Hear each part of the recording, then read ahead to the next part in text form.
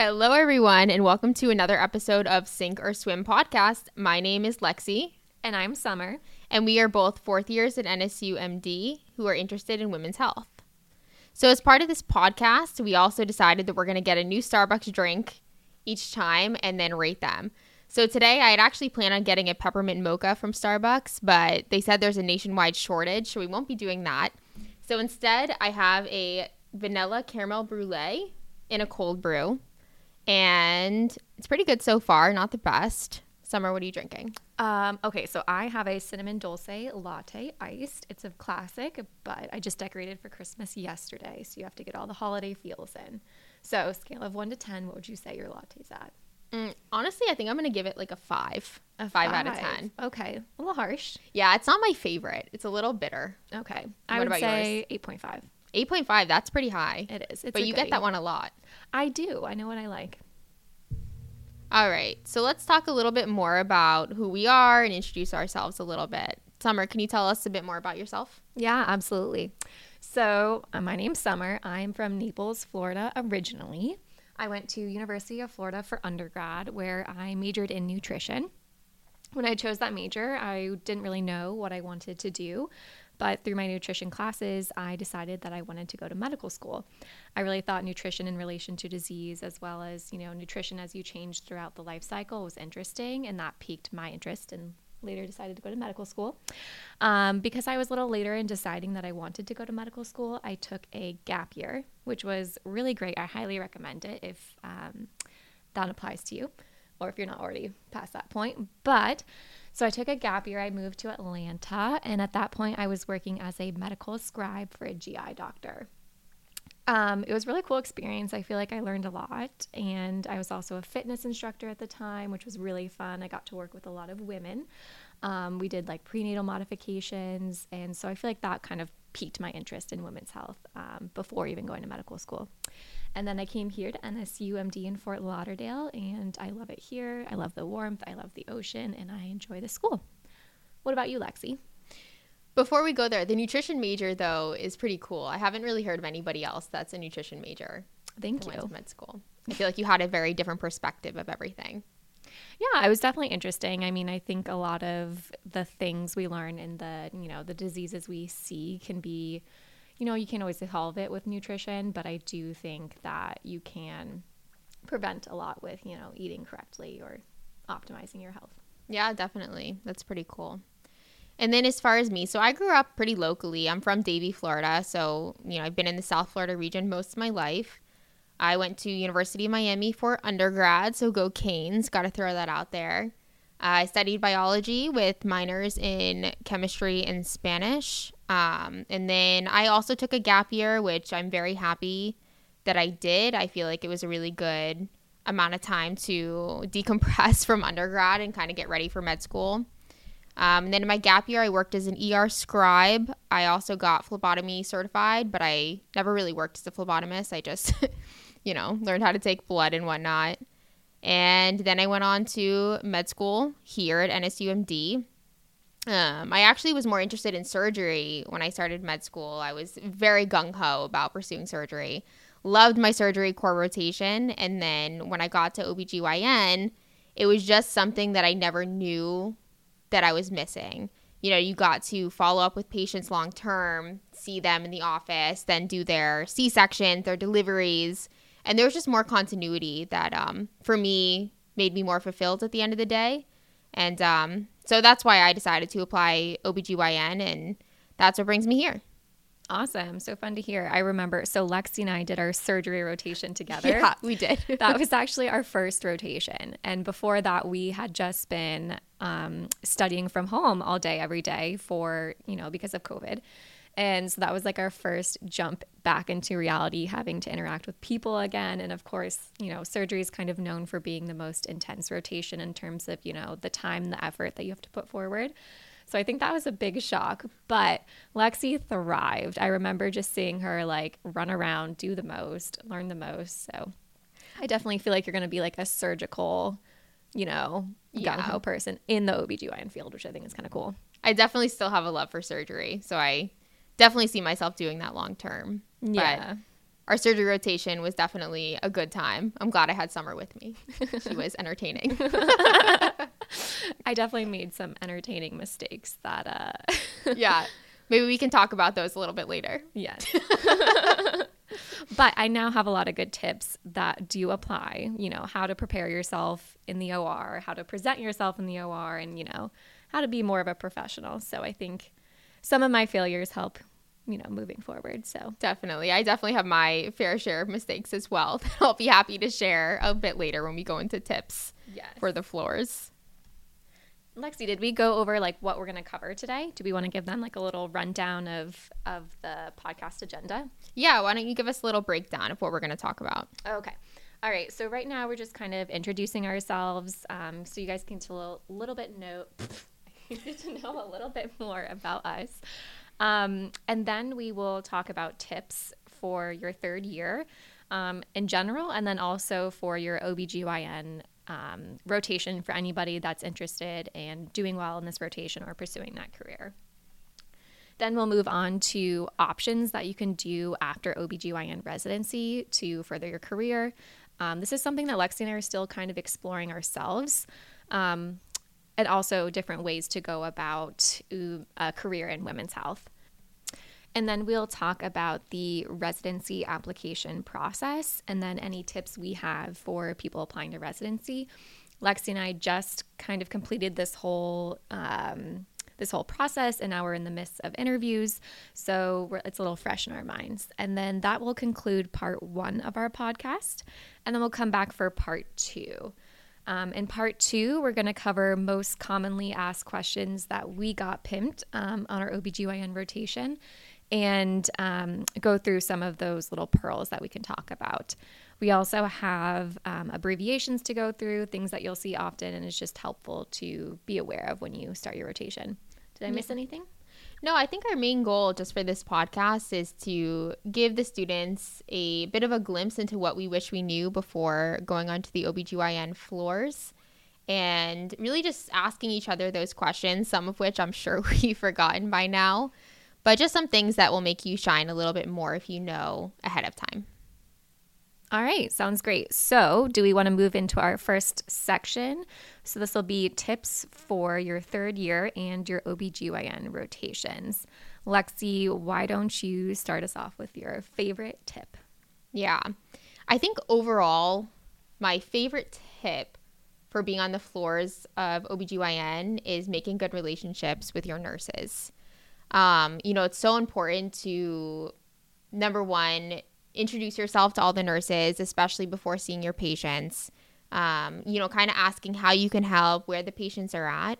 I think OBGYN, even more than other fields, the nurses play such an integral role in taking care of the patients and in assessing their progress. So kind of being on their good sides and seeing how you can help, I think, number one, you're going to be the most helpful for your patients, but then also you're going to get to do more. The more that your nurses trust you, the more that they're going to kind of ask you to get involved, hold legs back, and kind of just tell you when something's happening. Yeah, absolutely. I agree. I think that's something that translates to a lot of other rotations that you'll go on during your third year, but I think it's especially important for OBGYN. I think, every specialty you go to, you're going to want to have a rapport with the office staff, with the nurses, everybody around you, beyond just the attending that you're working with or the residents. Yeah, and I've noticed too, some of the nurses have been doing this for 20, 30 years, are super tenured, and they just kind of have a knack for knowing when things are going to happen and for seeing things that as a medical student you won't really know just off the textbook. So, it's always a good idea to kind of pay attention to what they're looking at and kind of ask them how they're interpreting different signs and symptoms. Yeah, absolutely. And I think especially in OBGYN, it's such an intimate specialty. You're going to be between women's legs or seeing a lot of, skin that you wouldn't always see in other specialties. And so I think the nurses kind of have this role of advocating for their patients and kind of being a protector. They're not going to let just anybody do anything. So they want to know that the student has introduced themselves, invested themselves, and is there to learn, but also to be appropriate and provide the best care for the patient. Yeah. I agree with that. Also, during my rotations, there definitely would have been quite a few deliveries I would have missed had the nurses not come and grab me right before. And I think had I not established a good relationship with them, I, could have missed it, because one minute a woman is, kind of happy going through labor. I guess happy is the wrong choice of words there. But, the next second things really progress and she's crowning. Mm-hmm. So it's important to be able to find a way to be there when that moment happens. Yeah. And so in terms of, speaking of nurses, we also have the scrub nurses, right? And so they're a whole different entity. Yeah. And so I think, just traditionally med students kind of have a little bit of a fear of the scrub nurses the first time they scrub into a surgery. I know I definitely did. I had a fear of everything before I scrubbed into my first surgery. But so I think a good relationship with the scrub nurse is very important. So maybe, Lexi, could you take us through kind of like how you would interact going into the OR, introducing yourself, maybe all those little tidbits? Yeah. Your scrub nurse, I think in particular, could definitely make or break you. If you have a really good relationship with the scrub nurse, your surgery experience, I think, is going to be so much better. They kind of help you out a little bit. And kind of likewise, if you're disrespectful and, you didn't really do what you were supposed to do in the beginning, they can also make your life a little bit more difficult, because they don't really trust you as much being around the patient. So that's kind of fair. So what I do is when I go into the room, well, first off, I try to get to the OR, sometimes even prior to when the patient is in there. But, if you don't have time for that or it's an emergency, just as soon as you get into the room, first thing, go and introduce yourself to the scrub nurse. Tell him or her your name, what year you are. And, if you've already gotten permission from the surgeon or the OBGYN to scrub, then, ask the scrub tech, can I go and grab my gloves and gowns for you? Because that's one less thing that they're going to have to do, is go and get your gloves and gown, and then go get what you need for the surgery. When you come back, as far as opening them up, make sure it's okay with your scrub tech that you open things for them. Sometimes they like to open it themselves, and sometimes they don't want you opening it directly on their table, just in case you might contaminate something.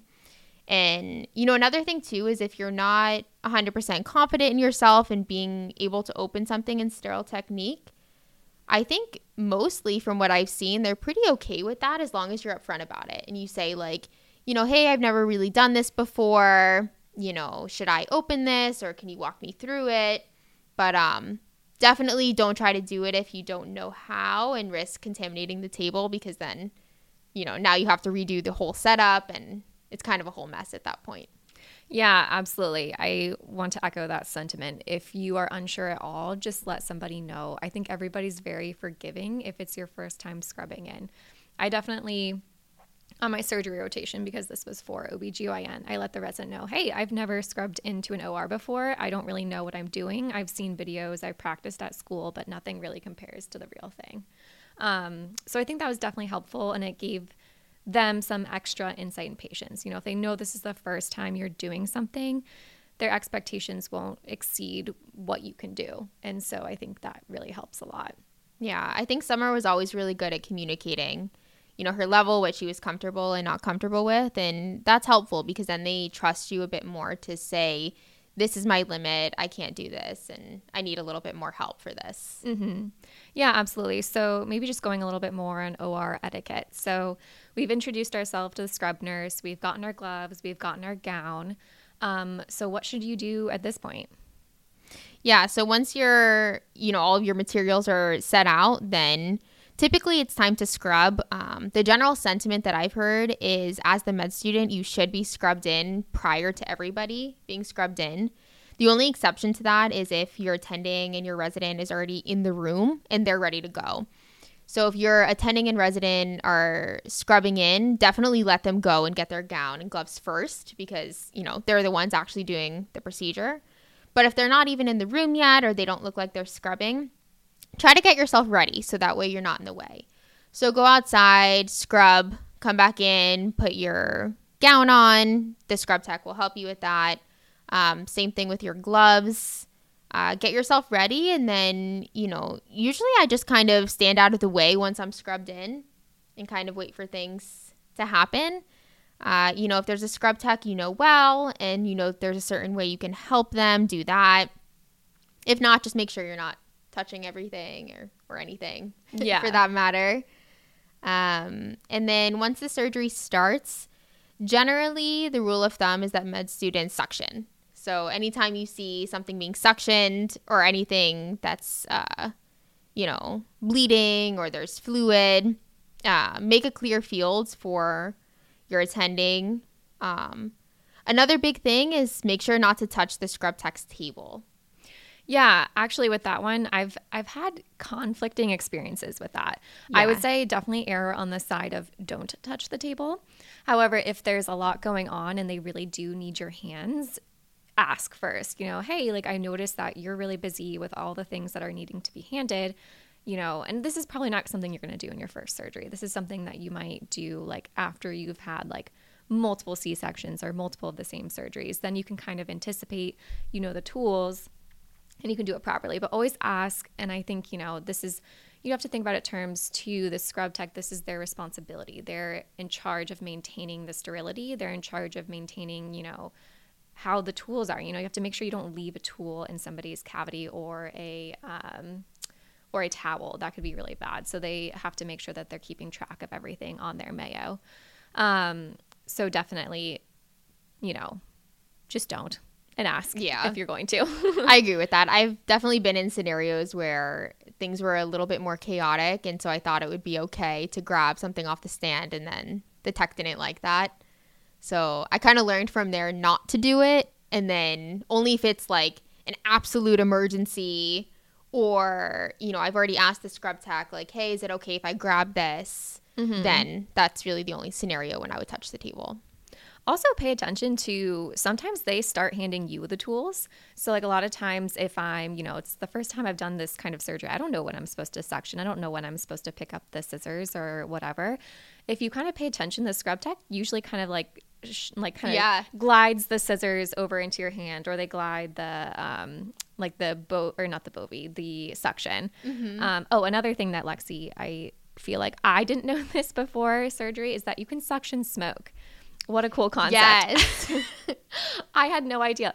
I thought suctioning was just for blood. And so I remember during one of my first surgery rotation cases, they kept yelling at me to suction. And I was like, I don't know what you want me to suction. There's no blood. No liquid. There's no liquid. There's no blood. I thought this was some kind of hazing joke or something, but they really wanted me to suction the smoke, which makes a lot of sense. Because you don't want the smoke just bothering everybody. I actually had that exact same experience. I didn't really get it because they're so used to it that they just think we know to suction the smoke and what we're doing, but we really don't. And I had that same experience where I didn't know that I was supposed to do it. And then I had a scrub tech who kind of told me it should be a reflex. Every time you see the bovie pick up your suction and follow the attending, follow the resident, and make sure you're suctioning that up so we don't have to breathe it in. Okay, great idea. So you talked about the reflex of pick up the bovie, you pick up the suction. What are some other reflexes that students should have in the OR? Yeah, another big one is whenever you see a knot being tied, grab some scissors or ask your scrub tech for the scissors. Usually if you have your scissors ready to go and your attending can tell that you're really paying attention to what's happening, they'll let you cut the knot. And I know it sounds kind of silly to practice cutting, but you should practice cutting. If you cut at an angle, you could definitely YouTube like proper, knot cutting technique. Mm-hmm. There's certain techniques that will make you look more like you know what you're doing. Mm-hmm. And so if you go in knowing those, that's, that'll give you a leg up. Other reflexes, I guess if you see something bleeding, grab the suction, ask for a lap pad to be able to clean that up. I don't know. Anything else you can think of as far as reflexes? As far as reflexes, yes, because I think everything else is much more situation dependent. I think like as a rule, not tying, grab the scissors. And then as far as cutting the right knot, what I've kind of been told, and I don't know if this is everybody's exact way that they do it, but I've been told is to have the little, the metal piece what is that called? It's like a screw almost of the scissor that you have like. Oh, yeah. So that side of the scissor should be upwards, like facing the sky.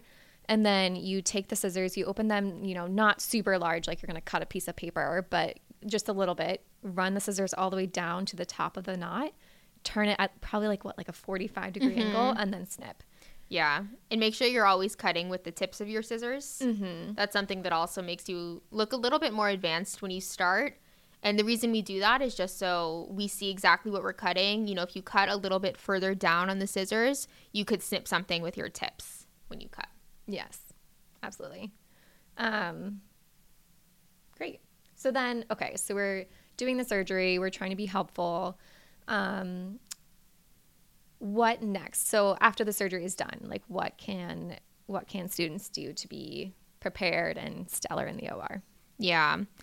It definitely is going to depend on what type of surgery it was, and I think how intense the surgery was. So let's say for a C-section, for example, what you should do. From what I've seen, generally, the attending leaves before everything is sutured up. Mm-hmm. I don't know if you've had the same experience. Yeah, that's mostly been it. Yeah. So usually the resident will kind of suture up, the last little bit of the scar that they're using. And depending on, your relationship with the residents, kind of what the experience usually is there and what they allow, they might let you suture a little bit. So what sutures do you think students should know how to do prior to going into surgery? Yeah, so some good sutures to practice and do well ahead of time would be your subcuticular interrupted. So I think a lot of times students get to close port sites. That's always a good one to have the student do. And so for that one, you're going to be taking your needle, going deep to superficial, superficial to deep, and then not tying. So that's always, it's a quick stitch, always a good option for the medical student to do, and something that, if you can do it, it looks good, and it's also fun to like get involved and do a little bit here and there. And for knot tying, you should know going in two-handed tie, and you should know an instrument tie. There's some attendings that don't like when students do instrument ties because they want them to get used to using the sutures and really knowing how to tie properly. And then if you're more ambitious and want to learn one-handed ties, go ahead and do that. But kind of on the same token, there are some attendings as well that prefer that you do two-handed ties before moving on to one-handed ties. Yeah, I think the moral of that story is that everybody's different. Every attending has different preferences, not just in the way they do things themselves, but how they want learners to do things or how they want learners to start doing things. So if somebody tells you you're doing it wrong, you might be, but also you might just be doing it different than the way they wanted you to do it, and that's fine.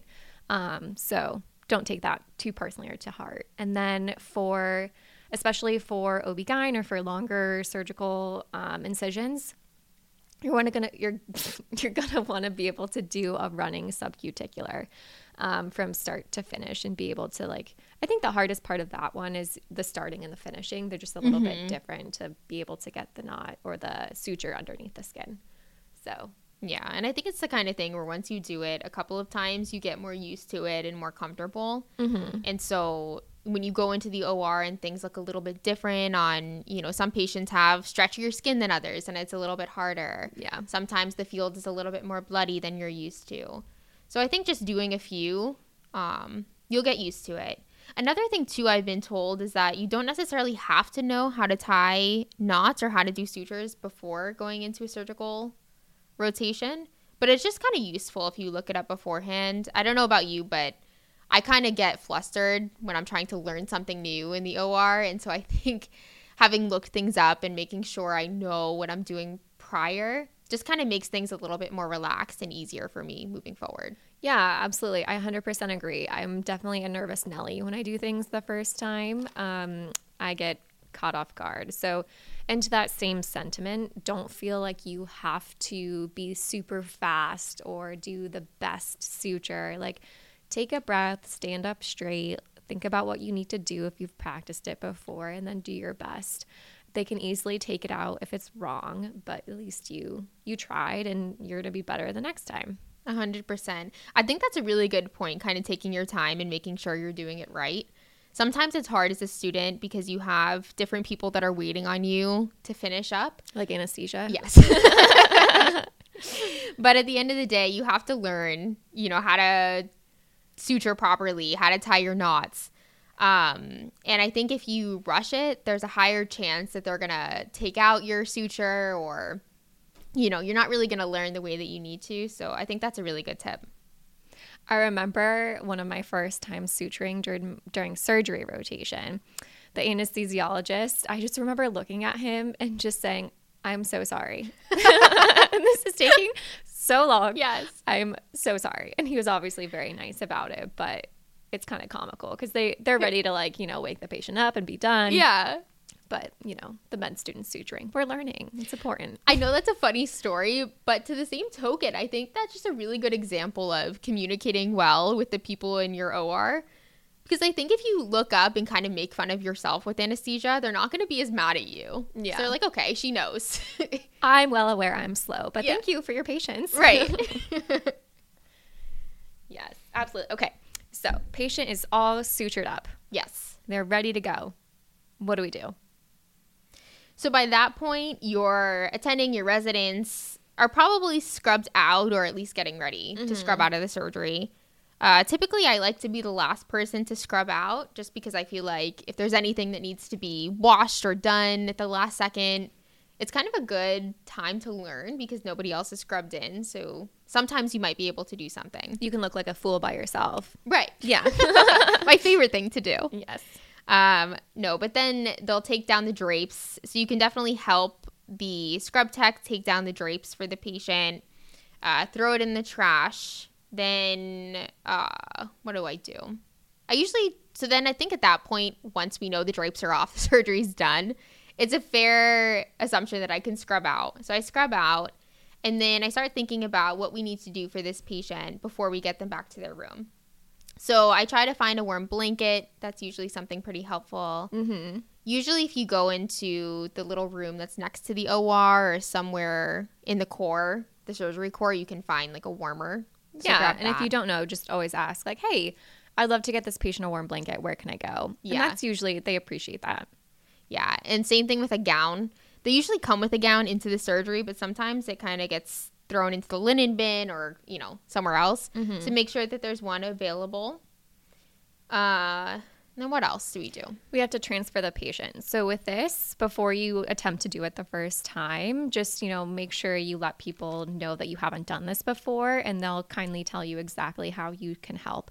So when this happens, people are going to pull the patient or rotate them to one side of the bed, stick like a thick board underneath them, lay the patient back down, and then they're going to use the board to slide the patient over to the bed they're going to be transferred in. And so that takes some muscle power, so it's always helpful to have an extra set of hands, the med student, to help with that. Although, do be careful. A lot of times patients have Foleys in during surgery, so you want to make sure that the Foley's in the right position and you're not going to yank out the Foley and have it caught on something or whatever. So before, make sure the Foley is in the proper spot. Yeah, that's something I didn't know before, and you'll hear them say Foley up, and I didn't know what that meant, but it just means that your Foley is there to be transferred with the patient to the other bed. Yeah, absolutely. All right, so patient is in the bed. They are ready to be transferred. Anesthesia's waking them up. They're slowly coming back to it. Okay, this surprised me. The first time I ever saw a surgery is that people don't always wake up from anesthesiology gracefully. Oh, yeah. We'll have to tell our story about that. I don't know if it was so much as a story. It was basically just Lexi and I were scrubbed into it was a urology case. Yeah, so it was just random. We opted in for this surgery. Yeah. And so we'd done a lot, or Lexi, you did a lot during this surgery. What did you do? Yeah, tell us. I bobied through the whole thing. I removed the testicle. I sutured it back up. Mm-hmm. I don't know, for a minute I was going to be a urologist there. I think you should have been. I'm just kidding. No. So anyway, we're being our good med students, and we are with the patient, doing the whole transferring, getting warm blankets, all the things you should be doing. and he's waking up from anesthesia, and his arm is still attached to the board. Which, if you haven't been in a surgery, basically you have the table the patient lies on, and then they have boards for their arm. They're kind of tied down to it. I mean, not tied down, but gracefully tied down, if you will. Yeah. And so this man starts waking up from anesthesia and just starts moving his arm, like I don't even know how to describe it. He was just flinging it. Yeah, like writhing and writhing, like all over the place. Yeah. Like you start seeing his facial expressions change, like he's being kidnapped or something. Yeah. And we're just like, oh my God, we've never seen this before. And so I'm there trying to hold the arm down so he doesn't, like punch somebody or hurt himself or like rip something out. So I'm holding down his arm. But, these muscular activities just like weren't what I was prepared for. No. And I was like closer to the legs, holding them down with, I think it was the nurse in the room. We were trying to hold the legs. And so from my angle, I just see Summer holding the arm board, which is at this point had been disconnected from the bed. So she's holding this man's arm connected to the arm board, going like up and down in the room. And then at that point, they called for more assistance. Just getting flung around by this man's arm as he casually woke up from anesthesia. Anyway, so that could happen. Don't be alarmed. But I think, C-sections are different. They're much more calm. But surgery in general, you would see more of that. Yeah.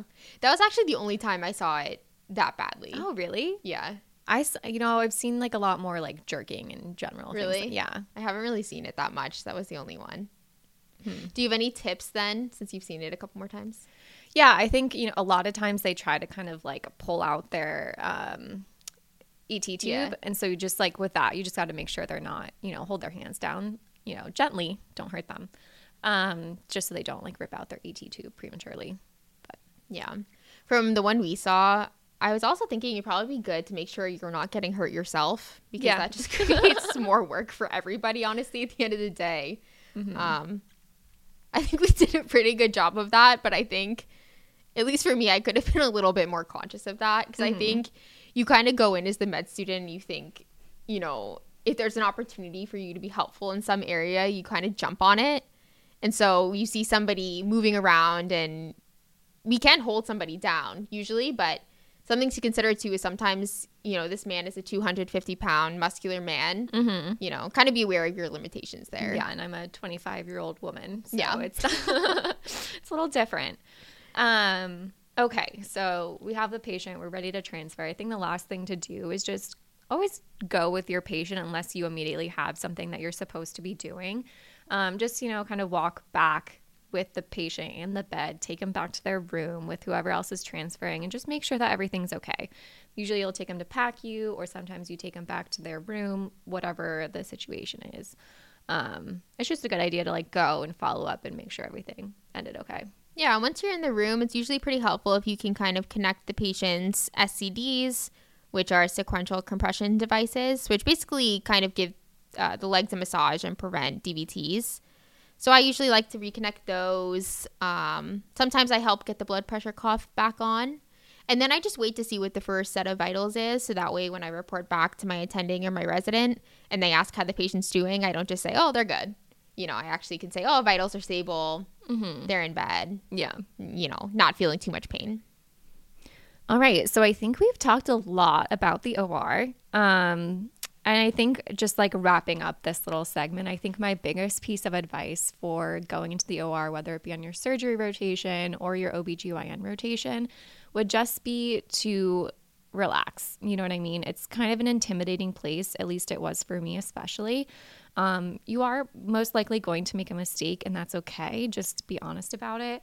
And, you're probably going to have people that tell you maybe you aren't doing something right. Just listen and, take it in stride, and I definitely made a lot of mistakes. What about you, Lexi? Did you make mistakes? Absolutely. I can't even count the number of mistakes I made, especially in surgery. I think being our first rotation, and we were pretty apt on learning things, so we kind of put ourselves in lots of weird and new scenarios. Mm-hmm. And so if you do that, you're going to learn the most, but I think you're also going to mess up the most. Yeah, absolutely. messed up for sure.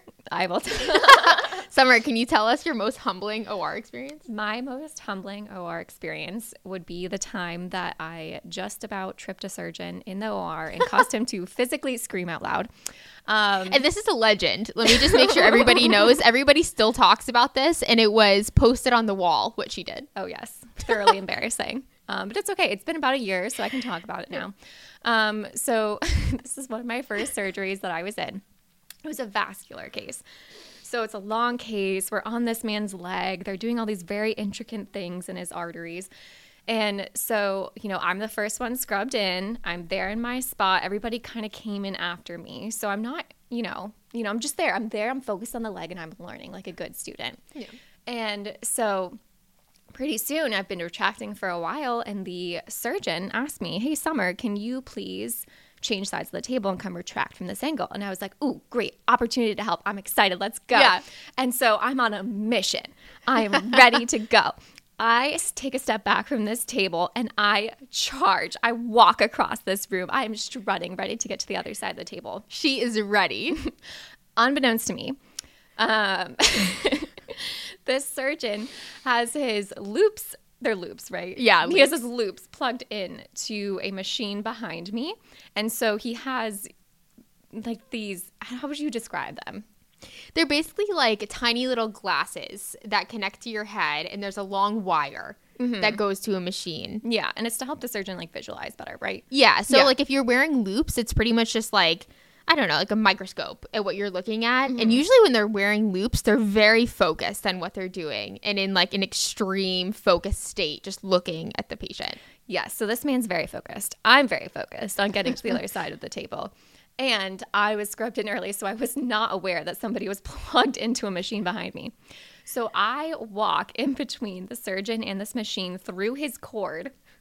So I walk through his cord, which is attached to his head. His head pulls back. He takes a step back from the table and screams. He was like one step away from falling on the floor. This is post-whiplash. So I basically just gave this surgeon whiplash. And he it was one of those moments of just like pure fear. I was just like, oh my gosh. Yeah. I just almost... My medical career is over. I'm done. I'm failing this rotation. I might cry now. Who knows? Anyway, so there was like a pause, the longest pause I might have ever had in my life. And then the surgeon starts laughing. And I was like, thank God. Yeah. Crisis averted. Crisis averted. He found my ineptitude quite comical. So anyway, I made it to the other side of the table after a while. He gave me, a hard time for the rest of the surgery, as was fair. But I made it out alive. I learned to be more aware of my surroundings during a surgery and to maybe look where I was walking. Yeah, moral of the story. Yes. So if I can almost trip a surgeon during his own surgery, it's going to be okay. Yeah. All right, Lexi, what about you? Do you have any stories about how you humbled yourself in front of any kind of attending? Yeah, for sure I do. Let me see. The first thing that comes to mind, let me preface this story with saying that in undergrad, a lot of my friends called me Frank because my last name's Frankel. So that was my nickname. Like, hey, Frank, what's up? And I think during my surgery rotation, I was just tired and not thinking a lot of times. And Fair. So there was this one morning when the attending came right before rounds, and the first thing he said was, hey, how's Frank doing? And he was the kind of guy where you could expect him to say something like that, like, how's Frank doing? Give the med students nicknames. And so me thinking I'm really vibing with this attending, I was like, hey, I'm doing great. How about you? How was your weekend? And he was like, what? I'm talking about our patient, Frank. And I was mortified. And that just became an ongoing joke. So did he call you Frank from then on? He did. I love that. So I was Frank. Yeah. Yeah. Well, that's a good lesson too. You should always know your patient's name. Yeah, for sure. Maybe I could have avoided that. No, I did know my patient's name. I was just, I don't know, thinking we were having more fun than we were. You were excited. Yeah. That's as to be fair. All right. So we have talked a lot about the OR and how to be prepared in the OR. And I think that applies for surgery and for OB-GYN, and that's all good stuff. But a lot of OB-GYN also isn't surgical. You're going to be in the office. You're going to be in the clinic. You're going to be on the L&D floor managing deliveries. So what other advice do we have that's not OR related? Maybe let's talk a little bit about clinic. Okay. And what we should expect and what we can do to be helpful. Yeah, let's do it. Yeah. So with clinic, it depends, what kind of clinic you're at. If you're just at a regular OBGYN clinic, some of them do OB days and then GYN days. Some of them see all of the patients on the same day, so you don't really know what you're going to walk into. I think a lot of what you see are OB follow-ups, new OB appointments, and then general GYN complaints from, pelvic pain to vaginal burning, itching, dryness, menopause symptoms, all the above. So definitely get familiar with some of those things before you go in, just so you know a little bit more about what you're seeing, what you're learning, things like that. And then lots of annuals as well. So depending on where you are, they might let you do pap smears. I know I definitely did a lot of pap smears in my clinic. I don't know what your experience was. Yeah, so I did do quite a few pap smears. I didn't have nearly as many clinic days as you did, I believe, during our third-year rotation. That was something I got more when I did elective fourth-year rotations. Yeah. But, yeah. Yeah. And for knowing how to do pap smears, definitely look up a video or something just so you are generally aware. Or ask the school if you can practice on the task trainer before your rotation. Yeah. I think that was really helpful. But I think for me, it was a lot different when I did it for real the first time as opposed to using a task trainer. Absolutely. So you kind of just got to get used to doing it. Make sure you're really comforting and explaining everything to your patients.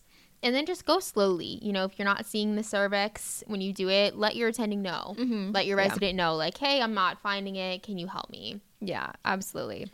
Another thing, too, is to familiarize yourself with the speculum. I was I didn't realize there were so many different types of speculums. I mean, they're all relatively the same, but you just want to know exactly how one clicks open, how you close it, and do it a couple of times before you go to your patient. I think that's just courteous. Yeah, you don't want to be mid pap smear and realize you don't know how to close the speculum. Yes, that is correct.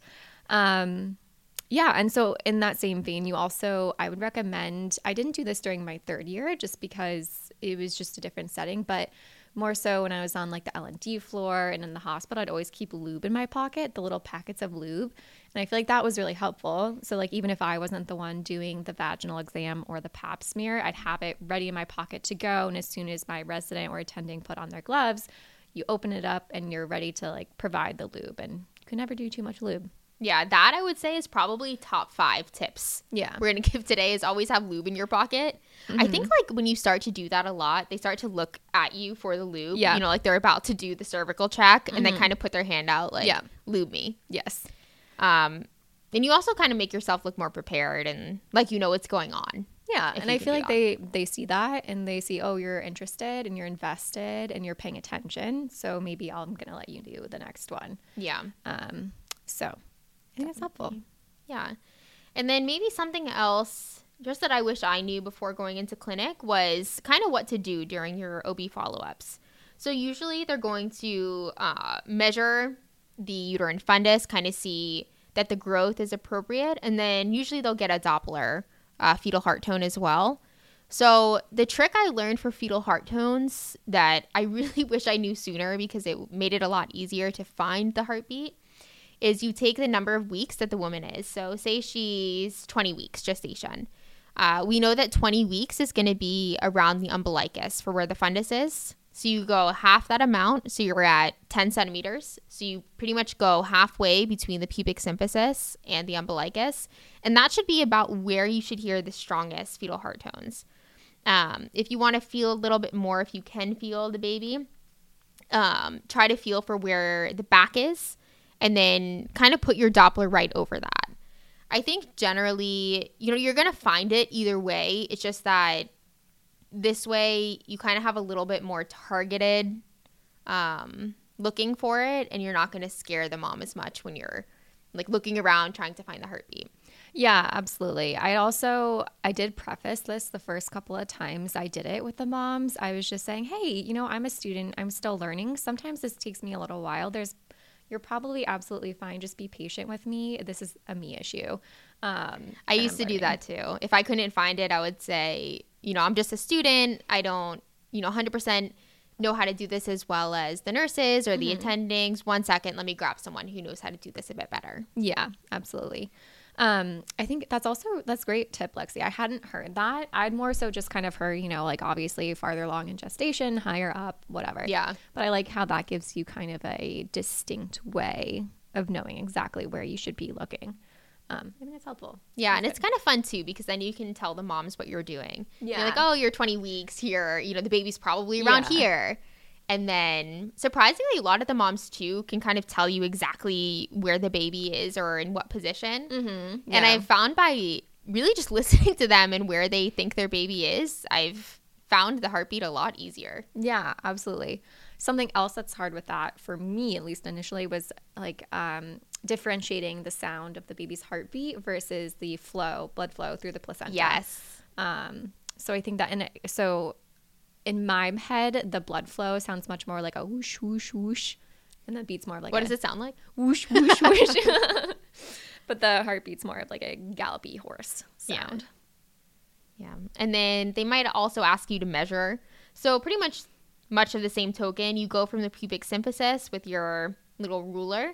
And then the technique I was taught was you kind of start below the rib cage and you just feel below the rib cage down until you feel the fundus of the uterus. You can start a little lower if they're, less weeks in gestation. But typically that works pretty well and it's easy to feel. Mm-hmm. Yeah, absolutely. Any other clinic suggestions? I think just same thing as the OR, like know your nurses, be helpful in any way that you can. Be nice to the office staff, introduce yourself.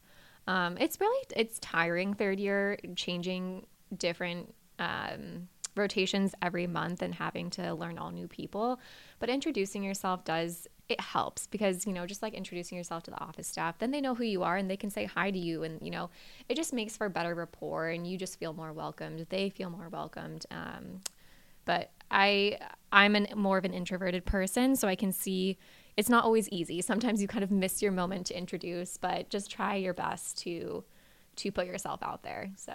And make sure you say bye as well. I know that sounds silly, but when you're leaving, just say bye. Thanks for having me today. Yeah. Make sure that they know that you're happy to be there. You're thankful to be there. I think little things like that can go a long way. And wait till you're dismissed, obviously. Yeah. You can't just Irish exit a rotation.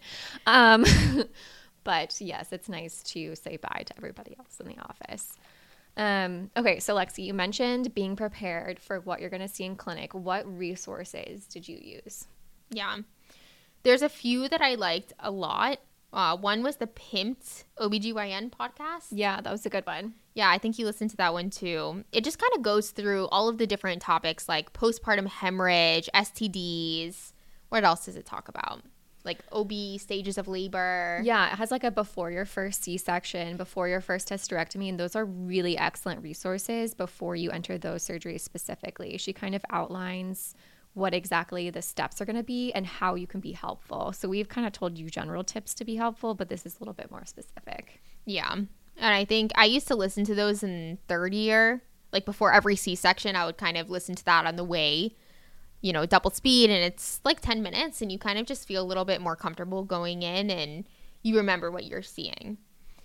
A couple of other resources that I used. I liked the UI's question bank the best. Yeah, I did too. I think those were really helpful for the shelf. I mean, I think everybody has their like UWorld or Amboss or whatever they prefer. I think it kind of changes based on the year what people like. So stick with what you like and what you think is good for you, but then also do UIs if you want to like really excel on this shelf. Yeah. Are there any like books or resources like that you liked? So I also really liked the if you go on YouTube, my preceptor actually showed me this resource. If you go on YouTube and you type in APCO Medical Student Learning Objectives for OBGYN, they have a playlist of about 49 different videos. They probably range from like 10 minutes to about 17 minutes. And I really enjoyed those. I had a long drive to my OBGYN rotation, so it was really helpful to kind of just put those videos on and I could just listen to them. And they went through a lot of topics a little bit more in depth than I think you would need to know for your shelf, but it was really helpful in the rotation itself. kind of talking about the different, gosh, I don't even remember, but there was a lot of very specific things that I went over, like when exactly you need to screen women for cervical cancer and like the different guidelines. And it kind of went through all of that, which I thought was really helpful. Also, the ACOG bulletins, those are the holy grail. Yes. So if an attending wants you to present a topic, do not do a YouTube video. Go to the practice bulletin. That is like the thing to do. Like the official statement on what we do for like whatever condition that they're coming in on. Yeah, absolutely. Oh, I also had, let's see, what is it called? Just recently I discovered this. We'll have to come back. Like a podcast or a book? It's a website that summarizes the bulletins. I downloaded it on my phone. That would be useful. Yeah, it's actually really cool. One of the residents I met this summer showed me it. It is called, one moment, please. Are you doing that? I'm going to take a little coffee break. I actually think this is growing on me a little bit. It's growing. Yeah, I typically don't like the caramel drinks, but this one's not so bad. It's not so like sugary into my face. Wow, I cannot find it. I will let you guys know after our commercial break today. But it's a good one. It summarizes the practice bulletins into like a couple of different bullets. So you can just look up, preeclampsia, and you can just know the guidelines right then and there.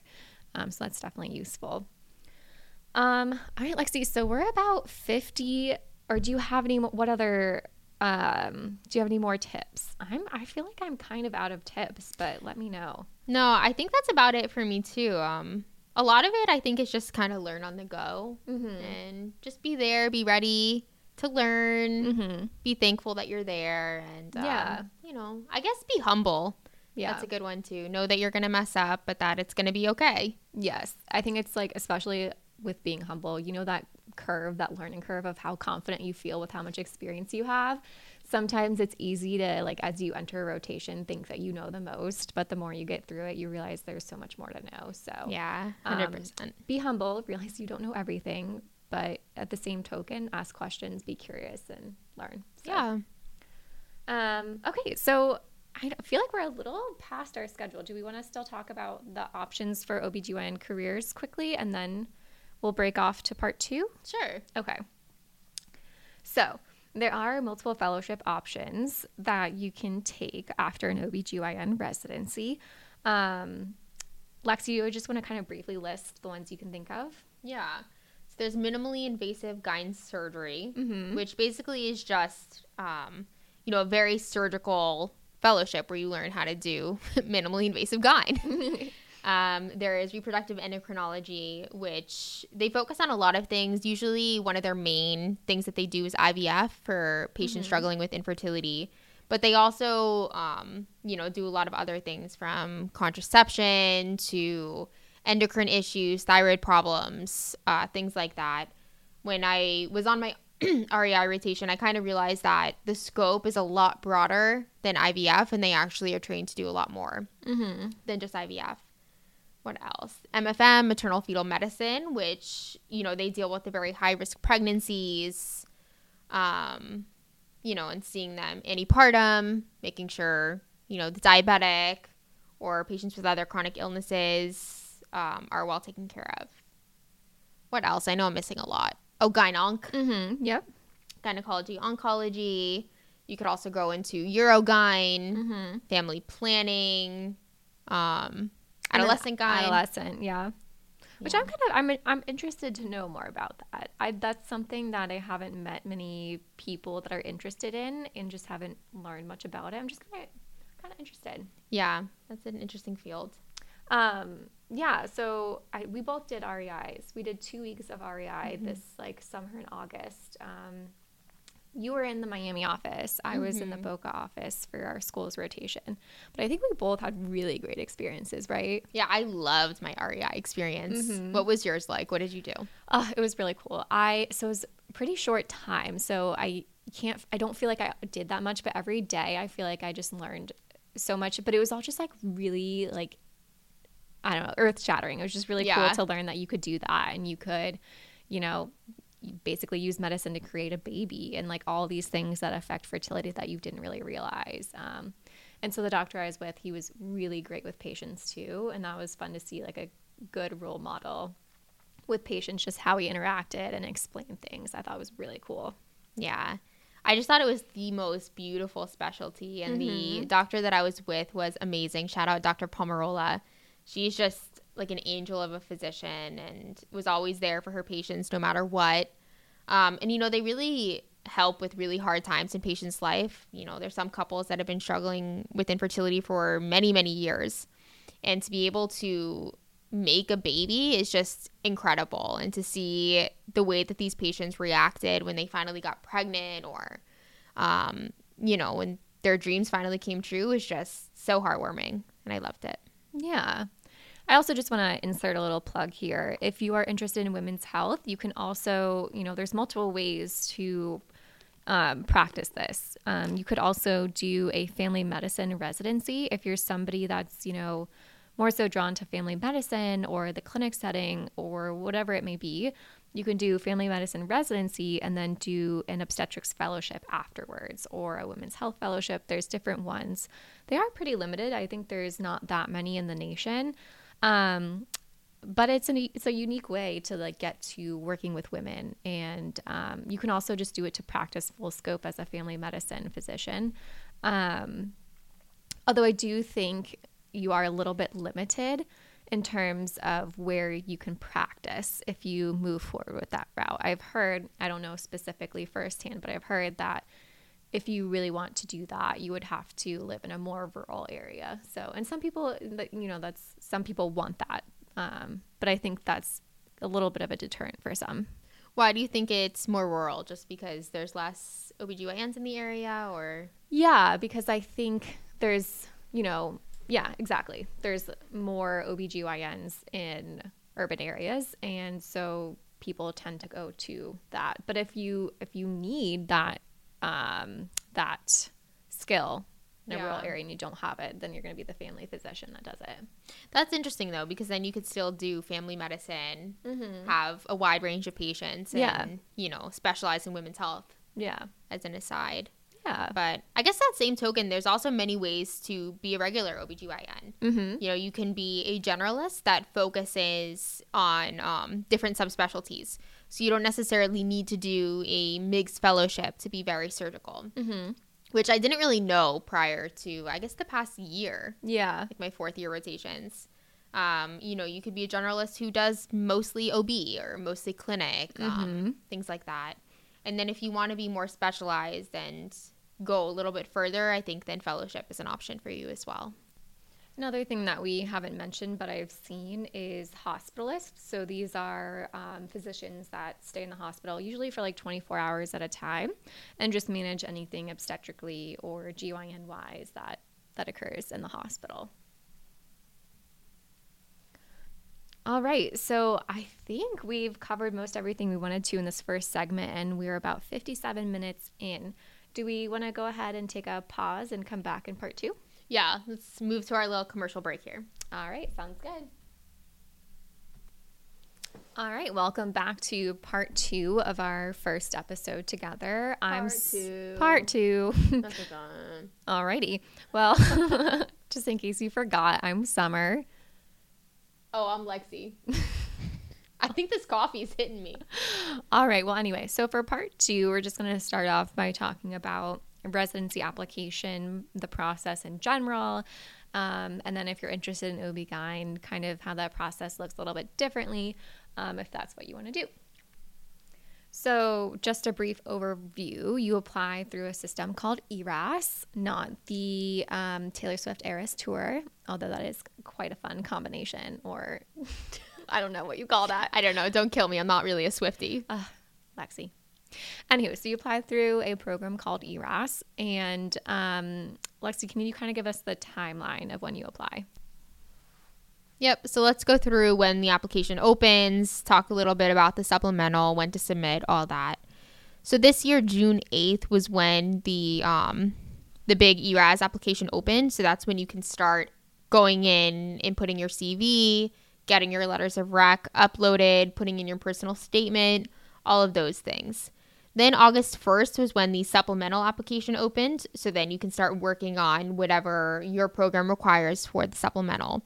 It varies program to program, year to year. This year for OBGYN, they only required signaling. So essentially for signaling, you have, at least for OBGYN, you have 3 gold signals and 12 silver signals. This is the first year that they were doing signaling, but essentially it's letting a program know, hey, I really like you and I would come there. And then September 7th is when you can actually start submitting your application within ERAS. But, make a note that it wasn't until September 28th that residency programs could actually look at your application. And something important to know is that everything submitted before September 28th is time marked September 28th at 9 a.m. So essentially it looks all the same regardless of when you submit it before that date. But then anything submitted after that date becomes time marked with the actual time and date that you submit. So it's important to get that in early, at least before the deadline, to make sure that your application is time marked the same as everybody else's and you don't look late on that front. And then regarding the supplemental, that was due on September 16th.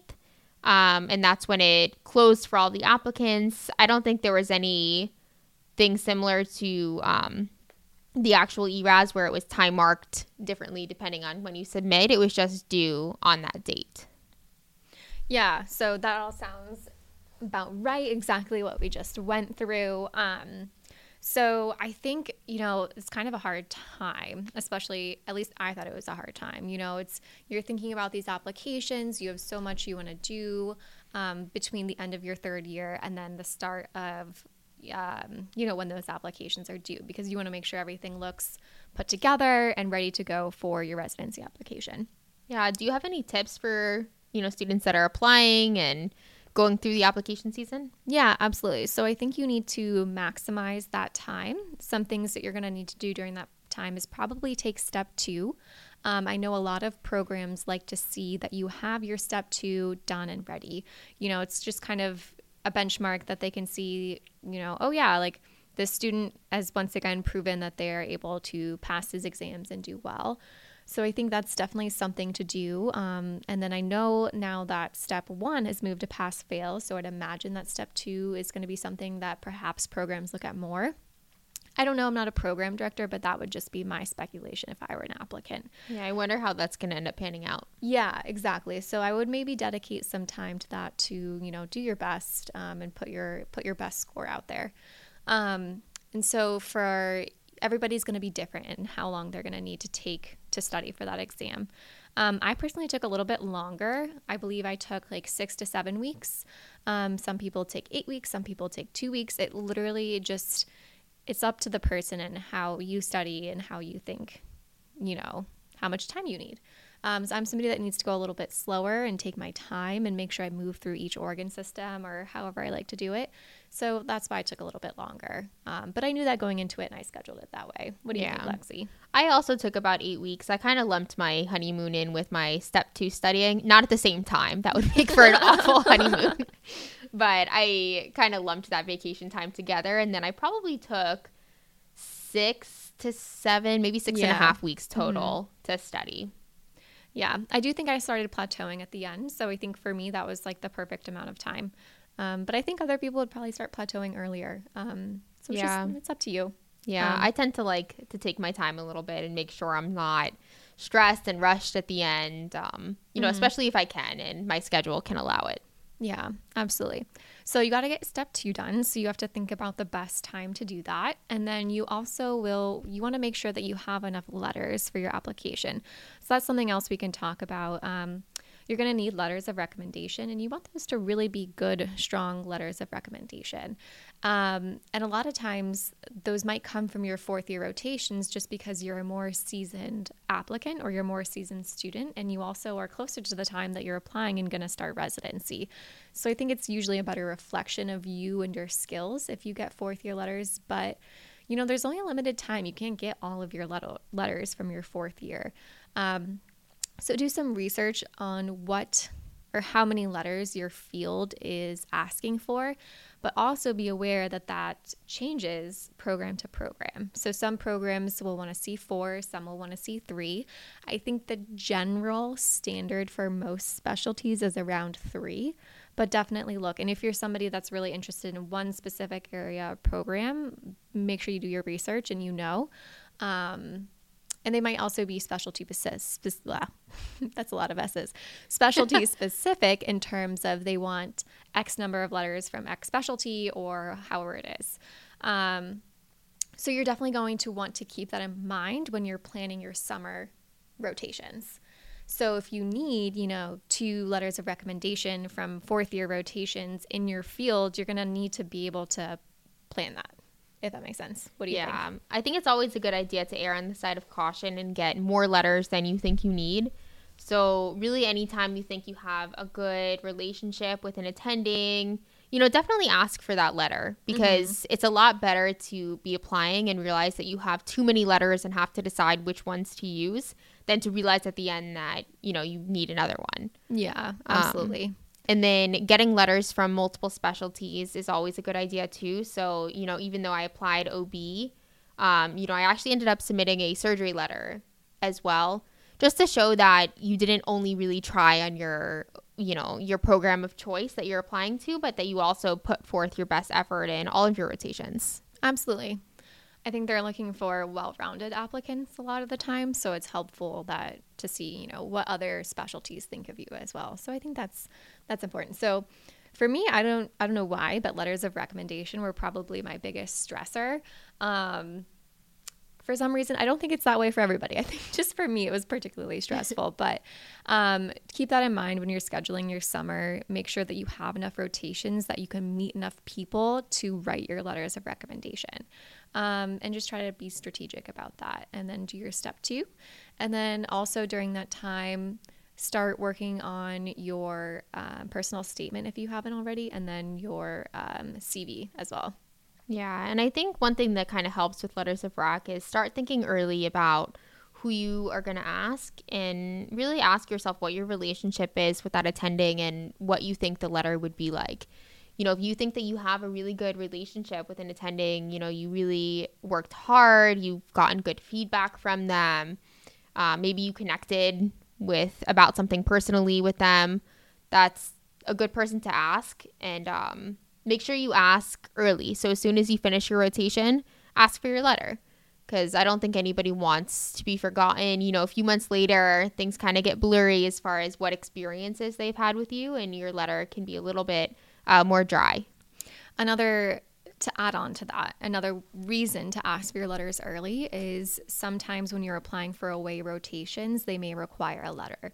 So if you guys aren't there already, or you may not already know, when you're applying for away rotations, you usually use a program called VSLO. And through that, you can apply, you can go wherever you want to as long as you get accepted. But some of the things they require is a CV, a personal statement or a letter of interest, and then also a letter of recommendation. Only some programs, I haven't seen everybody, but it's nice just to have that so you're not limited by a letter. Yeah, that's a good tip. Mm-hmm. And then, what were you going to say, Lexi? No, I was just thinking more about letters of rec, kind of how to ensure you're getting a good one. So what are some of the things that make you think that you would have a good letter from an attending? Yeah, I think it's the feedback they gave me. I think you're always going to have a gut feeling, I did well in this rotation, or maybe I didn't do as well as I wanted to, or, whatever it may be.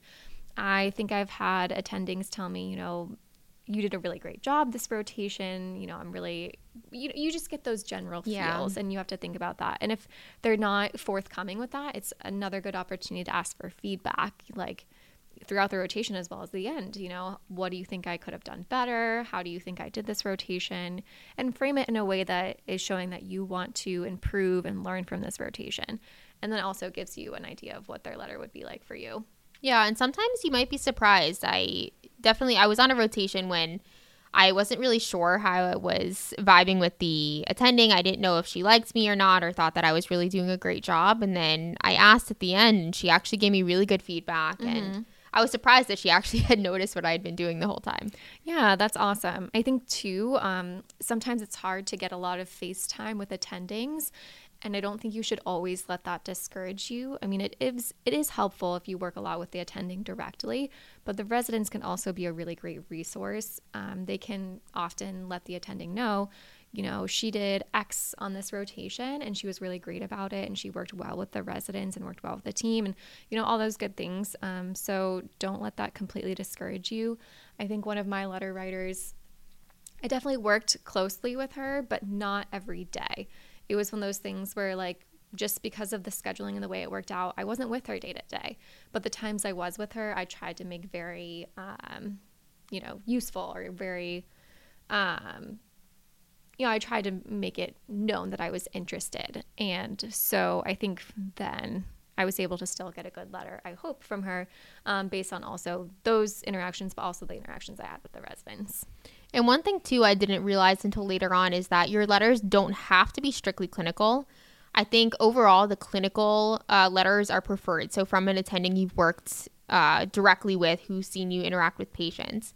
But I actually ended up submitting a research letter of rec just because I've had a lot of research experience, and I felt like my PI knew me very well and I would get a strong letter from that. So definitely not traditional, but something that I decided to do at the end that I thought would give a better idea of who I was and kind of the hard work that I was doing. Yeah, absolutely. So, Lexi, I've heard about this thing called a SLOE. Can you tell us a little bit about what a SLOE is? Yes. So, a SLOE is required for your OBGYN applications. I don't know if other specialties require it. I think emergency medicine also has one. Got it. And basically, it's a standardized letter of rec from what I understand about it. Mm-hmm. So you have one of your OBGYN attendings fill it out, and it was essentially developed as a tool to give a more global perspective of an applicant's readiness for residency that can be more easily compared to other applicants that are applying. So instead of your standard letter where it's just, narrative of your performance, yada, yada, this kind of has more of a way to compare you to other people. Yeah, that makes sense. It's probably, I bet it's hard for programs to really decipher between letters because they are so subjective. And I think it's hard to tell, sometimes you just have a very complimentary letter writer, although the applicants may not be that different, or vice versa. And it is a required letter for your OBGYN application. So, you should try to get it filled out quickly during the application process, not too slowy. No, that's so funny. Okay, so I think we've talked about letters for a while, but I will just say my last tip is to just follow up with your letter writers. I think why I was so anxious about this whole letter of rec situation is I had a really hard time with this in undergrad when I was applying to medical school. I had quite a few people kind of ghost me, if you will. Before. Spooky. Yeah, I know, so spooky. And so that can be a fear for sure. So I would say stay in contact with the people that you want to write your letter. Don't, inundate them and be obnoxious. Start with a timeline. As soon as they are allowed to upload it, I would definitely say that day, reach out to them. Send them an email with a link saying, here's how you upload it. Let me know if you need help, yada, yada. And then follow up from there if they still haven't. I don't know a magical timeline, but maybe just use your best judgment. And, if things still if they aren't answering you or whatever, you might need to step up the level of communication. But again, just use your best judgment and be professional. I agree. Make sure that you have your letter in on time. Reach out to them if you need to. But if applications are due end of September and it's July, maybe kind of shy away from sending an urgent email and kind of just more a follow-up type deal. Exactly. And I think for the most part, all these attendings, they get it. They've had to do this before. They probably work with fellows that have to do a similar thing. I think everybody kind of understands. So if you just kind of say something about they're due, please, just be kind. Yeah, and just follow whatever their recommendations are. I had one attending who told me to text him to remind him. And at first it can feel kind of weird to text your attending to remind them about these kinds of things. But if that's the communication method that they prefer, then just do that because some might not be checking their emails and whatnot. All right. So final tips in terms of applying to residency. I think my biggest ones would be to stay organized. So, that means in terms of your letter writers, be on them. Stay organized in terms of making sure you know the deadlines and you're giving yourself enough time. Stay organized in terms of understanding every component you need to meet and making sure that you're on top of it. And then ask for those letters of rec early, follow up, start everything early so you can get feedback. I think that was a huge thing that I didn't realize how many times I would have to get feedback about different aspects of the application. I think I sent my personal statement to like 5 different people, and each time somebody wanted to change one little thing of it, and sometimes they would just change it back. But I think it's helpful just to get different people's perspective on your personal statement for sure. That's one thing I think was very useful to start writing early. I started writing my personal statement very early, and it was very different by the time I actually turned it in. But I think just having that draft of something written down kind of eased my anxieties a bit about it. Absolutely. Start early for sure. I think we wrote it about the same time. I think we basically wrote our personal statements when we were applying for our away rotation. So that was probably like April. And at that point, I was just like, I'm just going to write a full personal statement because I'm already here. And I think that really did help. So I think that was a big thing for us. And then for your CV, if you are listening to this during your M1 year, this is good advice for you. Make sure you keep up with your CV the entire time you're going throughout medical school. Even if you're not perfectly writing out explanations of what you did, just keep track of, the fact that you were involved in an interest group. And maybe, I think for this specifically, try to document the outcomes that your activities did. Something I thought that made my application shine a little bit, if I'm not being humble, is that I would write down the impact that my activities did. So did your fundraiser raise X amount of dollars? Did it have an impact in getting somebody through a treatment program? Whatever you did, try to think about the impact, because I think that has more of an impression on people reading your application than just saying you were involved in an interest group or a fundraiser or a volunteer activity. What do you think, Lexi? Absolutely. And similarly, if you were involved in research, make sure you're writing down, everywhere you presented, everything that was published. If you have colleagues whose papers your name was on and that they presented, make sure you're also keeping track of that. Because for me, I kind of lost track, and by the end, it was kind of a nightmare to compile everything and make sure that I had a good list of all of my projects, and that I wasn't forgetting anything when I made my final list. Mm-hmm. And to that token too, I wouldn't worry too much about formatting. For some reason, prior to ERAS, I thought you were literally uploading like a PDF document of your resume, and that's just not the case. ERAS makes you format a application or a CV in their specific format, and you type it in and input it. So don't get caught up if you have like a business-minded friend in making your application or your CV look super snazzy and business-like and all of that. It's more about the content. Don't worry about the bullets and bolding certain things, because it's all going to get taken away anyway. It is. I mean, if you're sending this CV to an away rotation, put some time into it. But for ERAS, I wouldn't stress about that. That was something I oddly stressed about. Okay, so we have submitted our ERAS applications, and now we're just waiting. How was that? What do we do? During the waiting time? Yeah. I guess you just kind of twiddle your thumbs, wait. Be anxious. And then for OBGYN, there's a universal release day that the programs are asked to release their interviews on. So a lot of it is just waiting for that day and seeing what you get. Yeah. I think other specialties have a release day as well. Some do. I think emergency medicine does.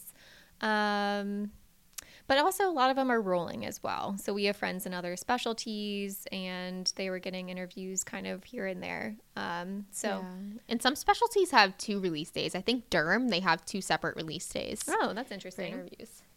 Okay. So you have your release day. You got interviews.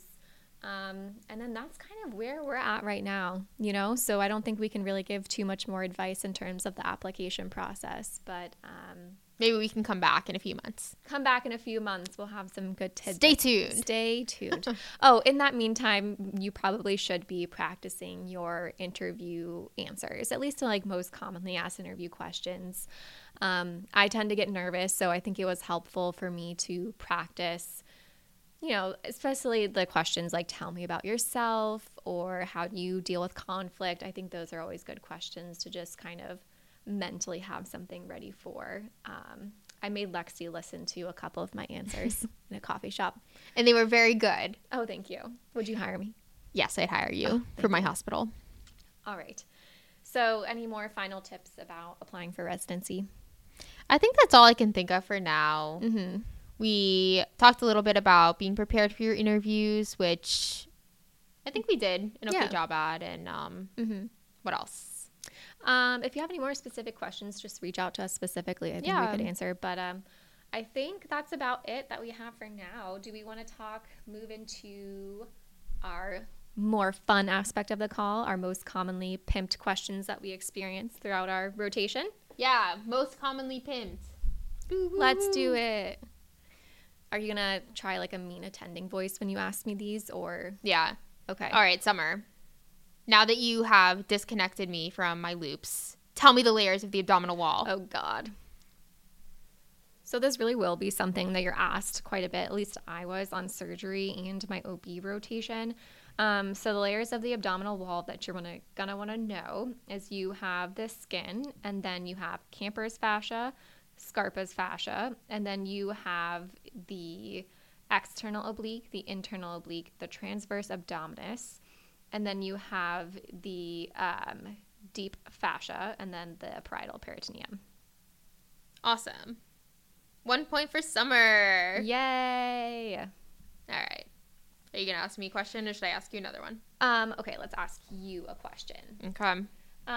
What is the most common cause of postpartum hemorrhage? Uterine atony. I was asked that so many times on my rotations. They do love that one. That is a good one. All right. This is going to be a random question, a little bit more tricky. Ooh, that I did not learn in anatomy, but I was asked at least 2 or 3 times during C-sections. Mm-hmm. So what is the artery that runs through the round ligament? Samson's artery. Wow, she knows it. Yeah, that is a random one. I think, although we're probably not going to ask each other, you should be very familiar with all the ligaments and then the arteries and the blood supply to the uterus and the ovaries and just, you know, general anatomy. And know what they look like, too. It helped me to look at a picture of all of this. Like, if you Google laparoscopic pelvic anatomy, and you can kind of see what things look like once you're down and dirty in there, because it's definitely different than looking at an anatomy textbook or just reading where things come and go. Absolutely. And then you will be most likely pimped during a laparoscopic surgery. So that would be kind of like the way to look at it for sure. Okay. Next question, Lexi. What is the average age of menopause? Last time I checked, it was 51. Yes, correct. Cool. All right. So let's see. What else was I asked a lot about? What are the stages of labor? Yes, stages of labor. So you have 3 or 4 stages of labor depending on what resource you're looking at. But the first stage of labor can be divided into latent and active. So your latent first stage of labor is when the cervix goes from 0 centimeters to 6 centimeters. And then active is 6 centimeters to 10 centimeters, which is fully dilated. Second stage of labor is the physical delivery of the baby. So when the baby is pushed through the vaginal canal. The third stage of labor is the delivery of the placenta, which also, that's something I never knew existed prior to medical school. The placenta? Well, I knew a placenta existed. Oh. I didn't know you had to deliver the placenta. I don't know why. I just thought this was like something that just went away. My mom has like a horror story about her placenta coming out, so I feel like I was always... You were aware. Yeah. Mm-hmm. So delivery of the placenta, and then some people say there's a 4th stage of labor, which is just recovery. I don't know why I said just. That is a very... just recovery. Just recovery. No big deal. No big deal. No, it's a very big deal. That's a very intense process. Kudos to any woman that can deliver a baby. Yes. That's incredible. Props. All right, Lexi. We went over the stages of labor.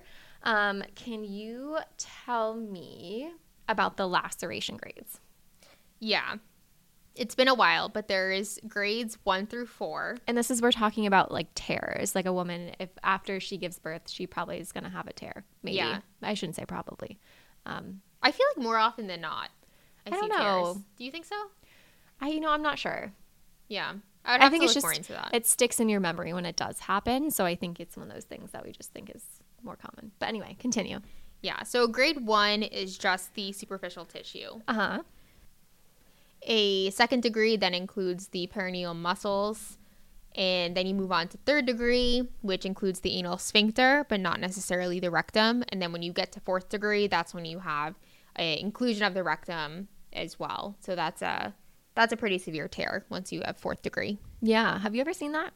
I have. I've only seen 2 of them though. Oh, really? I've never seen one fourth degree tear. No. Yeah. The one I saw was a very fast delivery. Okay. And so I think that's one of the reasons there were some complications and the baby had to come out pretty quickly. Okay. And so I think pop quiz in terms of our pimping. Uh-oh. What do you call a fast delivery? There's a fancy word. Oh, precipitous. Ooh, look at that. Yeah. She's fancy. Okay. My turn. Oh, okay. That means I'm supposed to ask you. Yes. Okay. So what are, I should say, the components of a BPP or biophysical profile? Yes, absolutely. So this one I love to answer because somebody taught me a mnemonic and now I will never forget. So on a biophysical profile, I like to remember this with the mnemonic Batman. Batman. Ooh, okay. So the B in Batman stands for breathing. So you want to see if babies' like lungs are moving in a breathing fashion. The next component would be AFI. So that's the A in Batman, which stands for amniotic fluid index, which is a measure of how much fluid is around baby. The next one is T for tone, which is kind of like the flexion and extension, if I'm correct. Yeah. And then M in Batman, it would be movement, so how the baby is moving. And then N, we skipped over this. The second A is just, don't forget about that AFI. And then the N would be NST, which stands for a non-stress test. Perfect. Yeah. Those are all the components. Yay. All right. And then just a little background in case the listeners don't know. BPP, you get a score, I believe it's 2 points per category, so it's out of 10. And then a score of 8 to 10 is reassuring. Yes. All right, Lexi. So next question for you, I think, would be the G's and P's. I think those are something that's like a little daunting for people on their OB/GYN rotation. Can you just tell us how you define all the G's and P's? Sure. So your G's and P's typically are going to be different on your OBGYN rotations compared to family medicine or compared to other places. In other places, you kind of just do a simple G and P. G is gravida, how many times a woman has been pregnant, and then P, para, live births. When you're actually on the floors in OBGYN, you want to break it down further and get a little bit more information about the patient. So G is still gravida, so how many times the woman has been pregnant. Make sure to include the current pregnancy. That's definitely something that trips people up sometimes. And then for P, there's a mnemonic that tells you what to say after your P, and that's TPAL. So the T is term deliveries, P is preterm deliveries, A is abortus, so any abortions, terminations, miscarriages, and then L is living children. Okay, great. So maybe we can do a little bit of an example. I feel like it's always helpful to practice through that one. Yeah. So do you want me to give you a little scenario and then we could break it down together? Yeah, let's do it. All right. So let's see. There is a woman that comes into clinic. She has had one miscarriage several years ago. Let's say 2 full-term births, and she has 2 kids at home. Okay. So what are her G's and P's? All right, so first thing, G, we have to figure out how many times she's been pregnant. So she had a miscarriage. She was pregnant then. Mm-hmm. She had 2 full-term births, so that's another 2. And then the 2 kids at home are from those 2 full-term births. So she's been pregnant a total of 3 times, so she'd be G3, right? Yes. Okay. All right, now for the P, T-PAL, so term. She's had 2 full-term births, which is after 38 weeks, so 2, right? Mm-hmm. So we're 2, and then preterm, has she had any preterm births? Nope.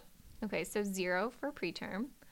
Abortion. So in this case, I think something that's a little confusing is miscarriages count towards that abortion number, even though people may not automatically report it that way. So make sure you know that miscarriage is abortion when using this acronym.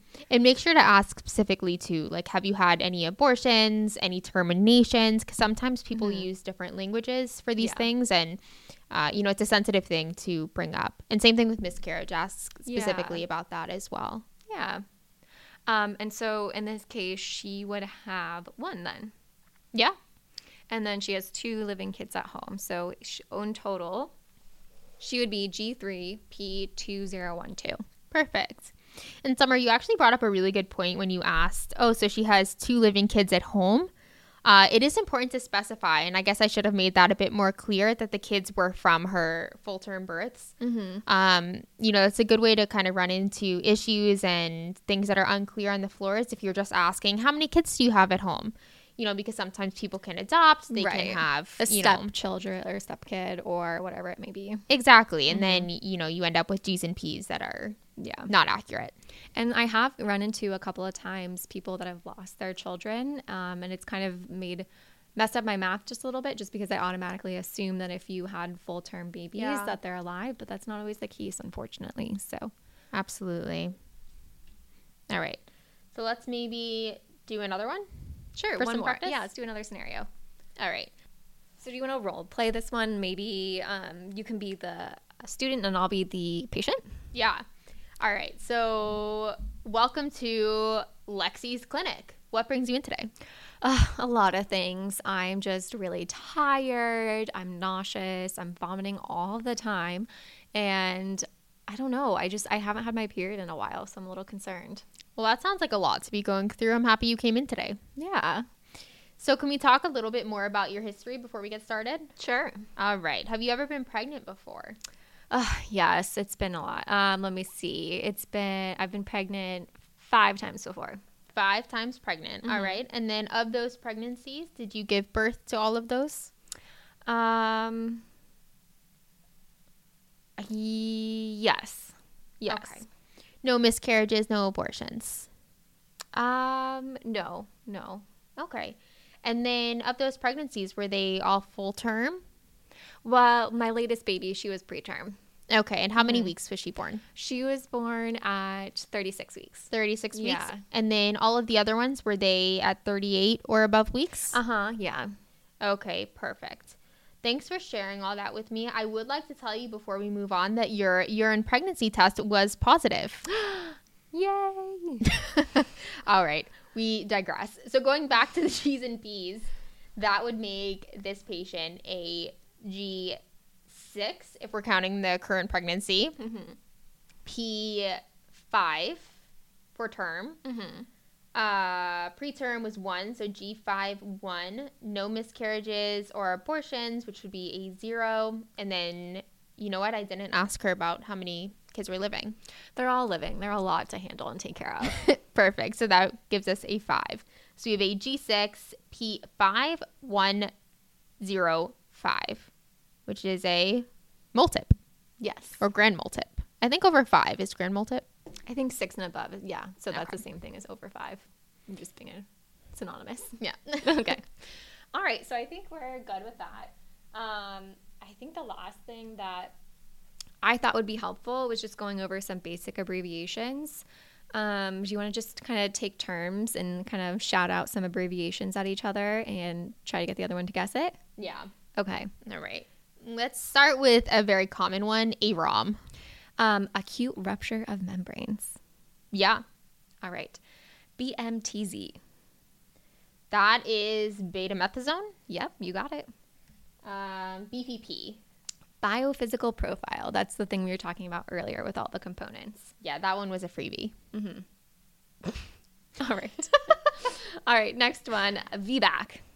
Vaginal birth after cesarean. Yes, VBAC, but I've always heard it colloquially as VBAC. Yeah. Okay, you got it. Let's see. Something that is asked a lot. IOL. Induction of labor. Yeah.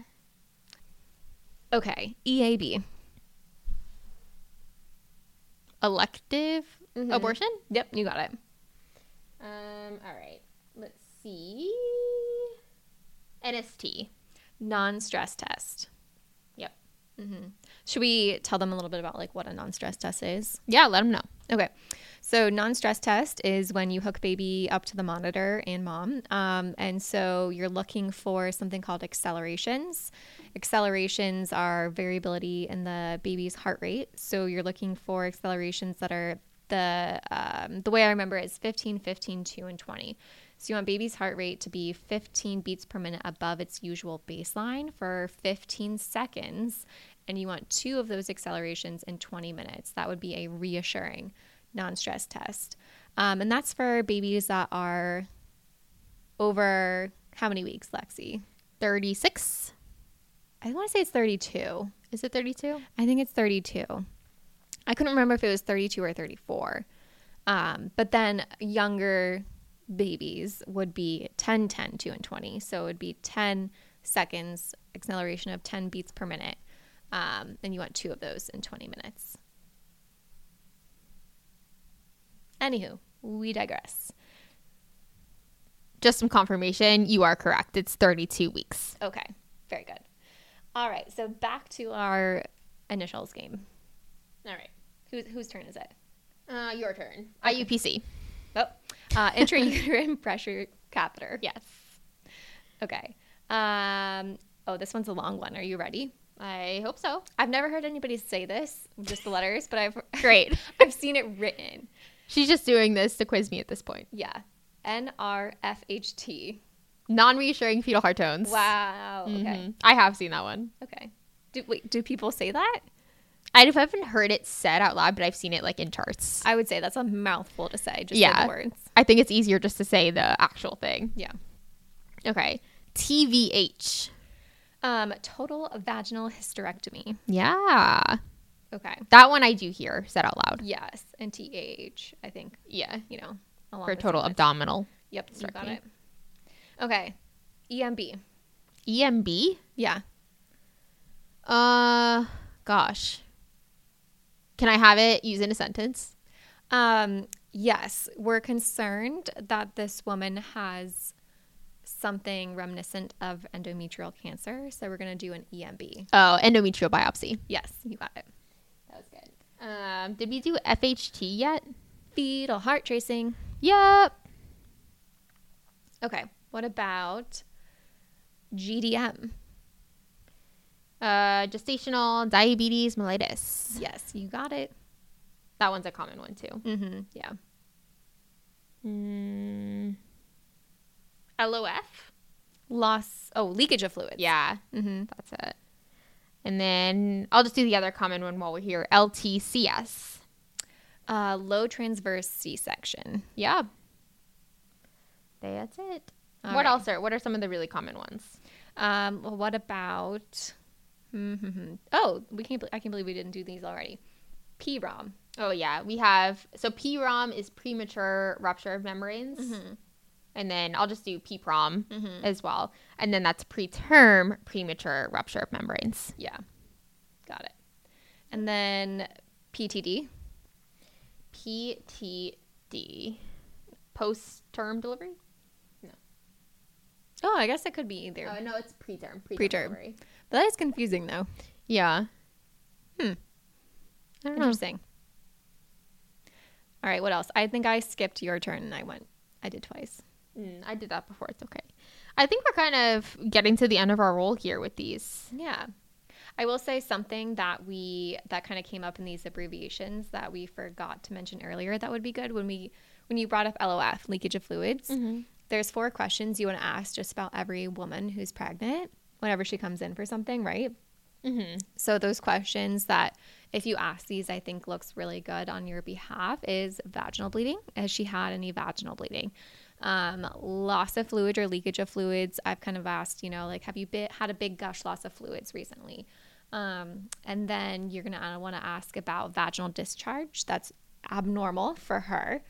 And contractions. But keep in mind, you're not going to have contractions normally. I'm sorry. obviously you're not going to have contractions normally. I'd hope not. Well, unless they're like Braxton Hicks. Yes, contractions, they're going to have those. But I guess the other one I was looking for was fetal movement. But fetal movement's the one that you're not going to have really early on in a pregnancy. That would be later on. So if they say no to that and they're, 12 weeks, that's normal. The leakage of fluids is a good one too. Make sure you're asking what type of fluid came out. Like, is it clear? Is it colored? Does it smell? Right. Is it bloody? And then also like how much fluid. Yeah. Because especially when women are at the end of their pregnancies, a lot of them can leak urine pretty easily. So it's kind of important to try to distinguish at least, did, this pregnant lady pee herself, or was this rupture of membranes? Hard to tell. Yeah, sometimes you can't tell. I know. All right. Well, I think that's just about the end of all of our pimping questions. You guys are probably tired of hearing our voices, and our coffees are just about done. Yep. Any final last words or words of wisdom you want to share with everybody, Lexi? Don't get the creme brulee at Starbucks. All right. It was not my favorite. Not her favorite. Sounds good. We'll get a better one next time. Yeah. All right. Well, thank you everybody for listening in and listening to us talk about women's health and applications and third-year rotation. So I hope this was somewhat helpful and gave you some insight into third and fourth year medical school. Yeah. Maybe next time we'll come up with a specific name. That would be fun for this podcast. Maybe something OB-GYN related. Yeah. Or something like punny. Related. Ooh, all right. We'll think on that. Stay tuned and we'll let you know. Bye. Thanks, everyone.